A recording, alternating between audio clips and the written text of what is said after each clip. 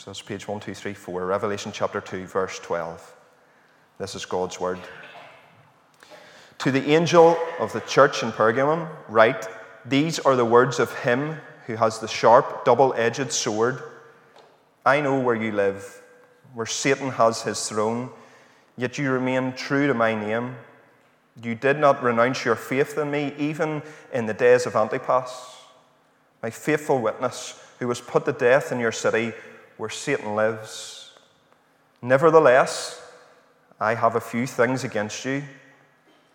You have people there who hold to the teaching of Balaam and who taught Balak to entice the Israelites to sin by eating food sacrificed to idols and by committing sexual immorality.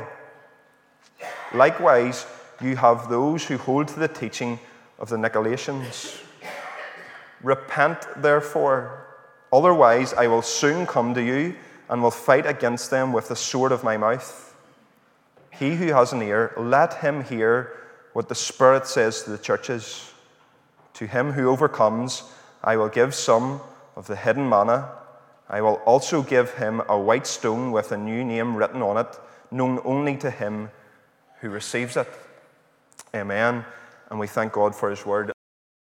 Well, let's take our Bibles and turn to those verses that we read earlier in Revelation chapter 2, verses 12 to 17, a letter to the church in Pergamum, page 1234 of the Pew Bibles. These letters that we remember are letters to real churches, but also representative churches. So there's something for us to learn here, as if Christ was writing very much to the church today and all of its challenges. These churches representative of the challenges that we face. Sometimes people ask me to recommend a church in another part of the world, and sometimes I've got someone that I can talk to and ask for a recommendation and pass it on. Just lovely to hear today that two of our folk, Gareth and Stephanie, are attending a church in Maastricht today, the Damascus Road Church, tremendous name, but they've gone there, and we trust that they're going to have a welcome from God's people in Maastricht, and we hope that will be really fruitful for them and for the church. But sometimes that happens. We're able to put people in contact with churches in other parts of the world. Sometimes we just sometimes I end up just doing what folks sometimes have to do, and that is you just search the internet and see what their websites say, and try to work out what sort of church they are, and you read all the descriptions. What are we like about us? We're this and we're that. We're friendly, but we're serious. We're relevant, but we're rooted. And so on and so on. I've had to write some of that stuff. It's really difficult. And whenever I read these letters to the churches in Revelation, I sort of wonder what their websites would have said. How would they have described themselves? It's pretty unlikely that they would have described themselves in anything like the way that Jesus described them. Because he saw their strengths and their weaknesses perfectly. We're sometimes blind to those. And he encourages them in their strengths. Sometimes he encourages them in the things that they feel broken about. Sometimes he rebukes them in their compromises. We turn to the letter of Pergamum tonight. Jesus introduces himself in some of the words from the initial vision of Jesus in chapter 1, and he introduces himself as the one who has the sharp double-edged sword. It's coming out of his mouth in chapter 1, and there a reference to his word, of course, but both it's two cutting edges, one to bring blessing and one to bring curses, one to bring encouragement, one to bring in rebuke. And that's exactly what happens with Pergamum. Pergamum's about 50 miles north of the last church that we looked at, Smyrna. You can see it on the map here. It's the most northerly of the churches in the little circle that takes place through what we would call Turkey today. For some time it had been the administrative capital of the area, and so it was an important part. That honor moved down to Ephesus at one point, but it left Pergamum with a great history. There was a great library there. It was at Pergamum apparently that parchment was developed, parchment called after Pergamum. And that was what documents were written on across the ancient world for many, many years. But Pergamum was a tough place to be a follower of Jesus. There were a number of alternative religions in Pergamum, false religions. Because of the state connection, it had a great temple to the divine Augustus, one of the Caesars, and to the goddess Roma built there. So there was a sort of a state religion. And then there was a temple to Asclepios. You've maybe seen that medical symbols today often have a serpent on them. Asclepios was the god of medicine, of healing. There was a medical school there, and his symbol was the serpent. That's where that comes from even today. And most significantly of all, above the town, above the city, there was a great altar to Zeus, a massive structure, and it maybe is what is behind that phrase, Satan's throne, this idea that there was a great throne sitting over the city. And therefore, it was a real religious melting point, but pretty tough to be a Christian in.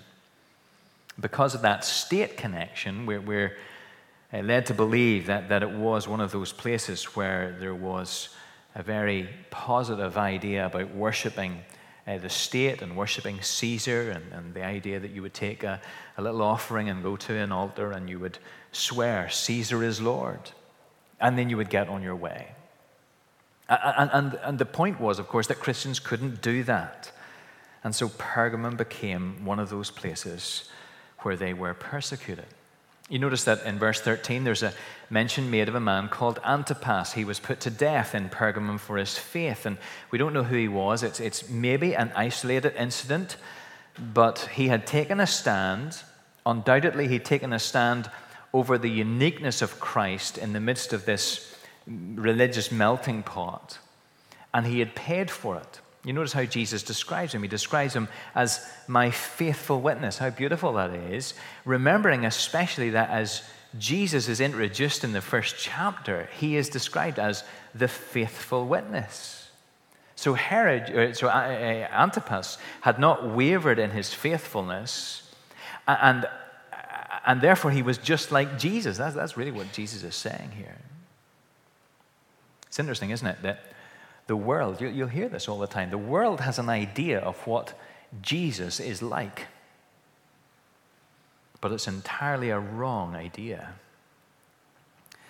You'll hear it said, Jesus would never do this. Jesus would welcome everyone. Jesus would never exclude anyone. And what you'll find is that people are just projecting their ideas of tolerance onto Jesus in order to serve their own ends.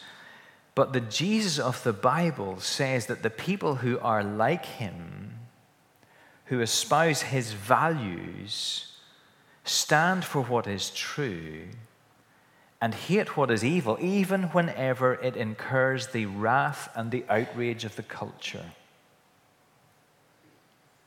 So for all of these reasons, you see, this was a hard place to be a Christian, and Jesus describes it as a place where Satan has his throne. Some of our charismatic friends, maybe you come from that sort of church, some of our charismatic friends have developed this into the sort of idea to talk about particular strongholds of the enemy. Maybe even you've heard the phrase territorial spirits. That seems to be going a little bit further than the Bible does. But there are certainly places where the expressions of the culture are more given over to anti-Christian values than other places. And this was one of those places where Satan's throne was, where Satan dwells.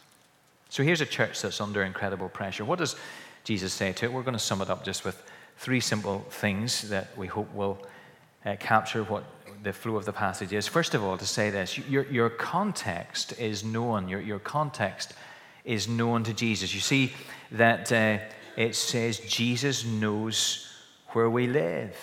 I know where you live. There's a phrase that has a certain reference in Northern Ireland, doesn't it? Some of you have been in a place where you've had that shouted at you. I know where you live, mister. Some of you maybe have shouted that at somebody. Well, it's not a threat here. It's an absolute encouragement. In some of the other churches, you see, he says things like, I know your deeds. I know some of the things that you face and so on, but we would expect that because Jesus walks amongst the lampstands, walks amongst his church, and so you would expect him to know what's happening in the church. But here he's saying, not that I know the church particularly, but I know the setting that you as the church find yourself in. I know your context. I know that it is a center of paganism. I know that it's full of all sorts of superstition. I know that they're trying to enforce the worship of Caesar there more than anywhere else. I know that you're in a place that is deeply opposed to me and my message. And yet, as he says, as he praises them, you've remained true to my name. It's a comforting thing, isn't it? That Jesus knows where you live. He knows your situation. He knows the situation that he has put you in order that there you might be faithful. So for some of us, it might be that he's saying, as it were, I know where you work. Or I know that your workplace is sometimes hostile to the gospel, but I've put you there. Or I know where you socialize. I know that amongst your many friends, there are times that your faith is just unwelcome. But I've put you there. Or maybe the issue is actually where you live. Jesus would say to you, I know that you're in a family circle, some of whom consider your relationship with me unnecessary, intrusive, awkward, embarrassing. But I've put you there. God does not make mistakes about the place that he puts us and calls us to be faithful in. And there he calls us to be faithful, no matter how hard that call might be. For Antipas, it was incredibly difficult. It was at the cost of his life. And Jesus gives him this incredible title, his title, My Faithful Witness. Your context is known. But this is a double-edged sword. So the second thing we want to see here is that your compromises are named. Your compromises are named because these believers had a tough time. They were called to live for him within a tough setting. And yet that does not mean that Jesus is going to say, well, you know, because you're having such a tough time, we're just going to gloss over all the things that aren't going so well. Jesus still highlights the really serious problems that they have and the compromises that they've made. Don't forget, this is Jesus who loves his church much, much more than we do. And therefore, he does this out of love for their benefit and for their survival. Verse 14, nevertheless, I have a few things against you. During the summer, I took my boys to visit Edinburgh Castle. And we tagged on to one or two of those tours that go around with those incredibly enthusiastic tour guides. And we listened to a potted history of Edinburgh Castle. Some of you perhaps have done this. Interestingly, I now know that it is the most besieged place in all of Britain. 23 times it was surrounded and attacked. And some of those attacks were successful and some of them were not. In 1314, there was an English, this is a story usually between the English and the Scottish, of course. There was an English garrison comfortably stationed inside the castle, and the forces of Robert the Bruce were outside, trying to get in. And the English paid close attention to the gate, making sure that it was well defended. But during the night, 30 Scottish men climbed the north face of the castle wall, the cliff, scaled the wall, a remarkable feat, and they fought their way down to the gate and opened the gate and let all the Scottish people in. The rest is sort of messy after that. But the point is clear, isn't it? If you're defending the castle, you need to be vigilant at all points, not just at one point or 2 points, but at all points. And in some ways, this was what the problem for the Christians at Pergamum. While they were defending the gate, Satan had sent his forces over the walls.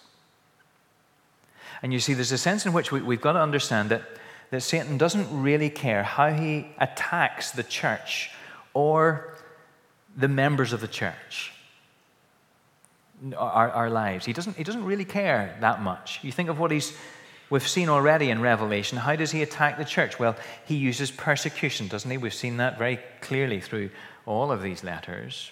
Great frontal attack on God's people that seeks to intimidate and scatter them. He also seeks to bring disunity because he changes his tack not only from attacks on the outside to attacks on the inside. He seeks to bring disunity. Remember in Ephesians, he talks about some of them losing their first love, which we understood as a reference to them not loving one another as they should. So they were sort of strong on doctrine and weak on love for one another. And Satan knows that if he's able to do that, then it is a major victory for him.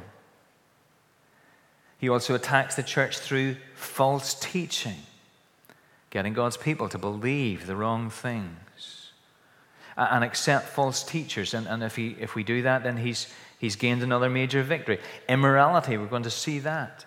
If he can turn God's people towards that, then he knows that he's been successful in attacking the church. Many of these things overlap. Persecution, disunity, false teaching, immorality. In churches, he uses these things. In our lives, he uses these things. And there's a sense in which he doesn't care all that much what he uses so long as it works. And the Christians in Pergamum, you see, had defended themselves against persecution. They'd stood really strong against that in the days of Antipas. But they had succumbed to false teaching and the immorality that went along with it. While they had been defending the gates, something else had crept over the walls. You look at verse 14. You have people there who hold to the teaching of Balaam, who taught Balak to entice the Israelites to sin by eating food sacrificed to idols and by committing sexual immorality. Likewise, you also have those who hold to the teaching of the Nicolaitans. Now, it seems that this is all referring to the same thing. The teaching of Balaam is really the same as the teaching of the Nicolaitans. And like so much of Revelation, there's an Old Testament background that helps us understand this. It's back in the book of Numbers. I think Peter looked at this not all that long ago. Balaam was a prophet, and Balak was an enemy king, a Moabite. And Balak bribed Balaam to curse the Israelites. They were about to cross the Jordan, come into the promised land, into what had been Balak's territory. But every time Balaam opened his mouth to curse the Israelites, rather than curses, out came blessings. You can read about this in Numbers 22 and around there. He couldn't help it. It must have been really rather funny to watch. God worked in the whole situation so that all he could do was pronounce blessings. So in a sense, he wasn't a false prophet. He really did hear from God, but he was a wicked prophet. And what we find is that though Balaam's plans were frustrated, Balaam comes up with another idea. He was a prophet for sale. He's doing all this for money. And so he goes to Balak, it seems, and he says, look, this cursing thing is just not going to work. Every time I open my mouth, I can't help it. But there's another way to bring disaster upon the Israelites. Not from outside pressure, but from internal corruption. Send your women among them. Send the Moabite women among them. They will entice them to take part in their feasts and the idolatry and the immorality that goes along with that. And this will weaken the people like no curse or no attack could ever do. Numbers 31 speaks of these women. It says this: they were the ones who followed Balaam's advice and were the means of turning the Israelites away from the Lord in what happened at Peor, so that a plague struck the Lord's people.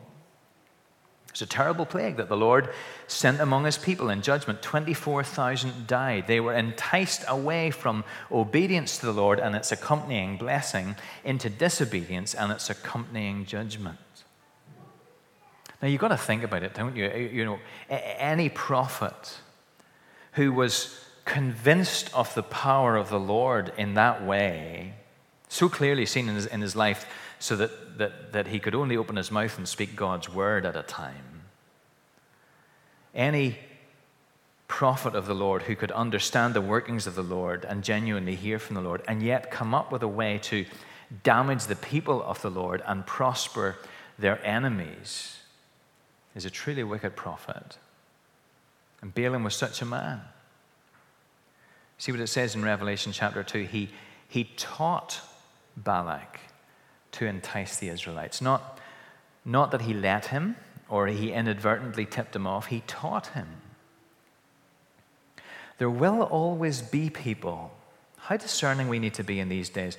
There will always be people from within what looks like the people of God. And they look like they're on God's side.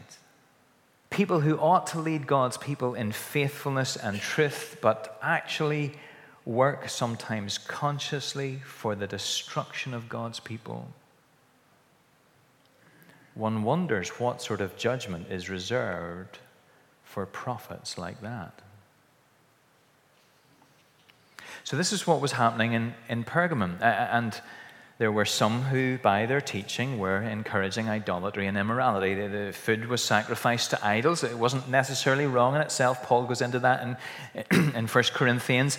But it seems here that it is involved in idolatrous worship and the immorality that goes along with it. And so it opens the door to all of these things. Now, Nicolaitans were named after, it is thought, Nicholas of Antioch, who was one of the 7 in Acts chapter 6.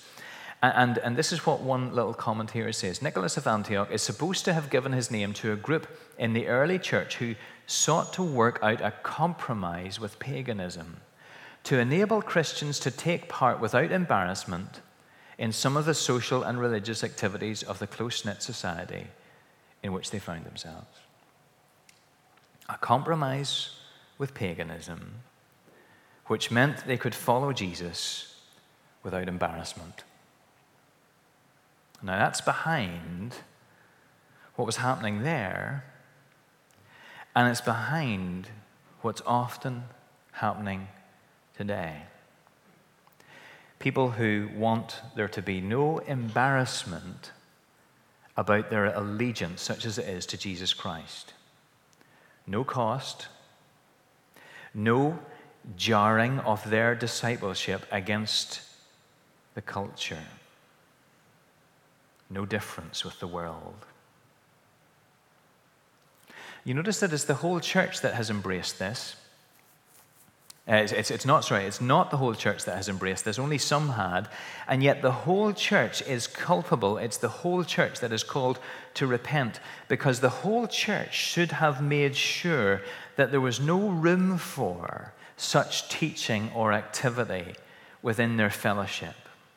Oh, supremely, this is a responsibility of the leadership, of the elders, and so on. But it is also a responsibility of all of us. We watch over one another. We put ourselves under one another's care and bear responsibility.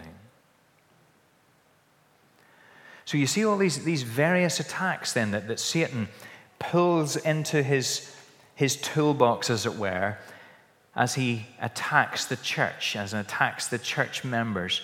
They're not menus from which we choose to stand against. It's not that we say, well, I'll stand against this, but I'll be soft on that. 2 out of 3 ain't bad. The end result, you see, is the same. Doesn't matter how the castle falls, but if the castle falls, the castle falls, whether they come through the gates or over the walls. The church is destroyed.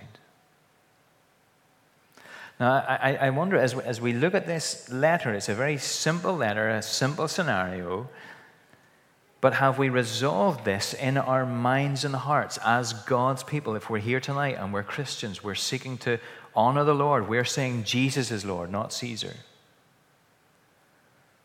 Because you see, to be saved is both to be saved from something and also out of something. And there are times in the history of the world when that out of something is incredibly important. 1 Peter 4 writes, Peter writes to the Christians there. In verse 3, he says this, "For you have spent enough time in the past doing what pagans choose to do, living in debauchery and lust and drunkenness and orgies and carousing and detestable idolatry. They think it strange that you do not plunge with them into the same flood of dissipation, and they heap abuse on you. But they will have to give an account to him who is ready to judge the living and the dead."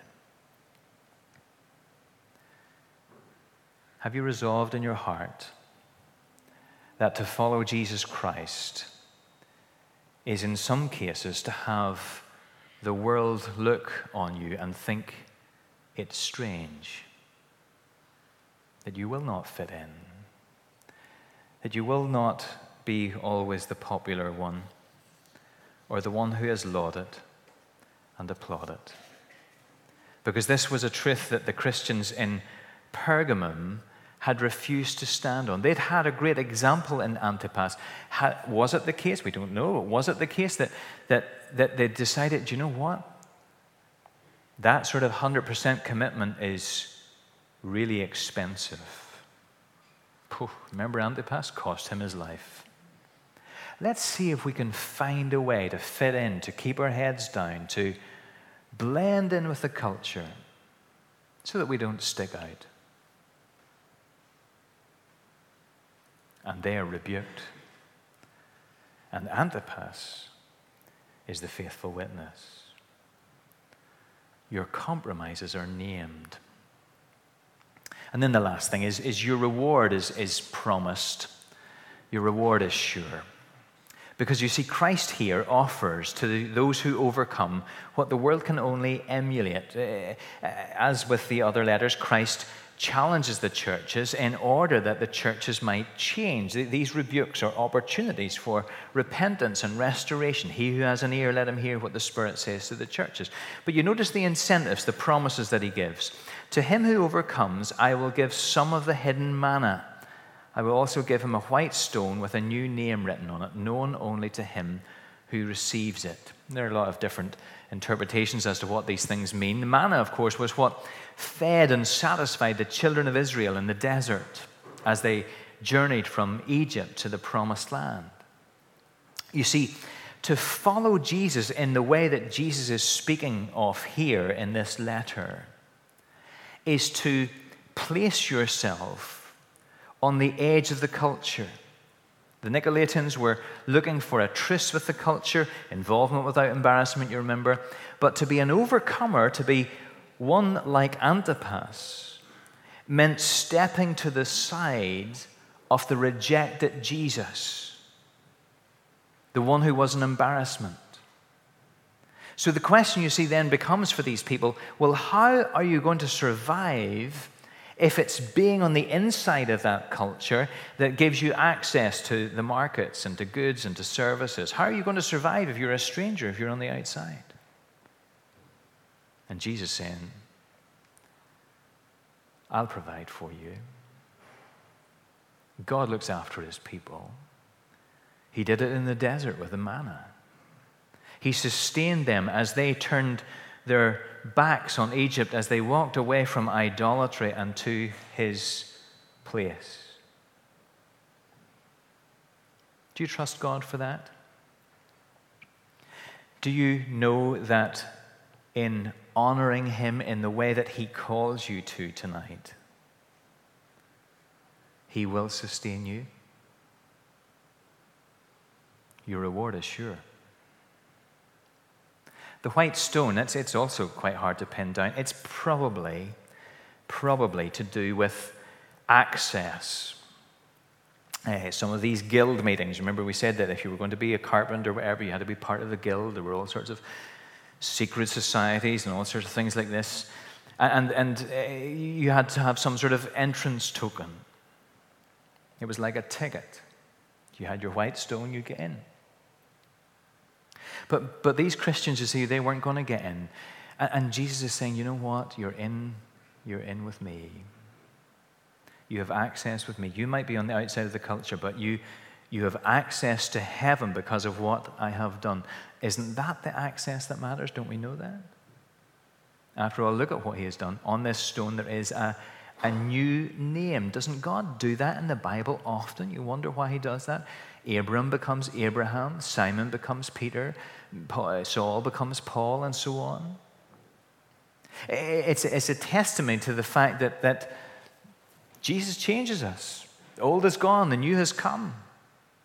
Absolutely new creations. This is a new life you're given. And now here you see you have access and a new life. It's a mysterious personal work, so it's only known by those who receive it. But you know and I know the work that Jesus has done in transforming us, and we know that it is eternally significant.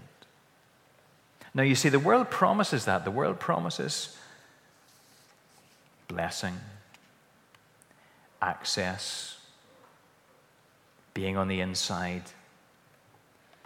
But it doesn't deliver, because Jesus is the one who delivers. He's the one who gives us the acceptance that really matters. He's the one that brings the transformation that lasts forever. So what about it? As we sit here tonight listening to this letter to a church 2,000 years ago, also representative of our church today, are we aware that in some things we've been good at guarding the gate, but the walls are broken down? And if we carry on, we will fall. Repent. Turn to him again, to the one who really sustains and the one who eternally welcomes. Let's pray together.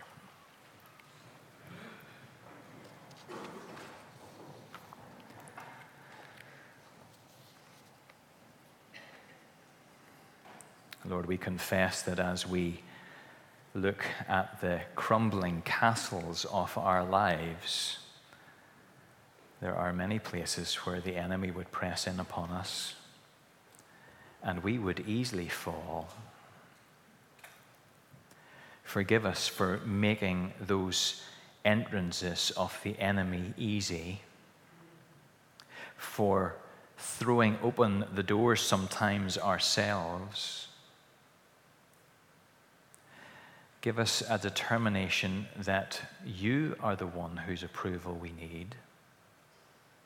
Your blessing is what we were ultimately made for. Help us to know that all that Satan offers are lies and deceits, that Christ is true and sweet. And we pray in Jesus' name, amen.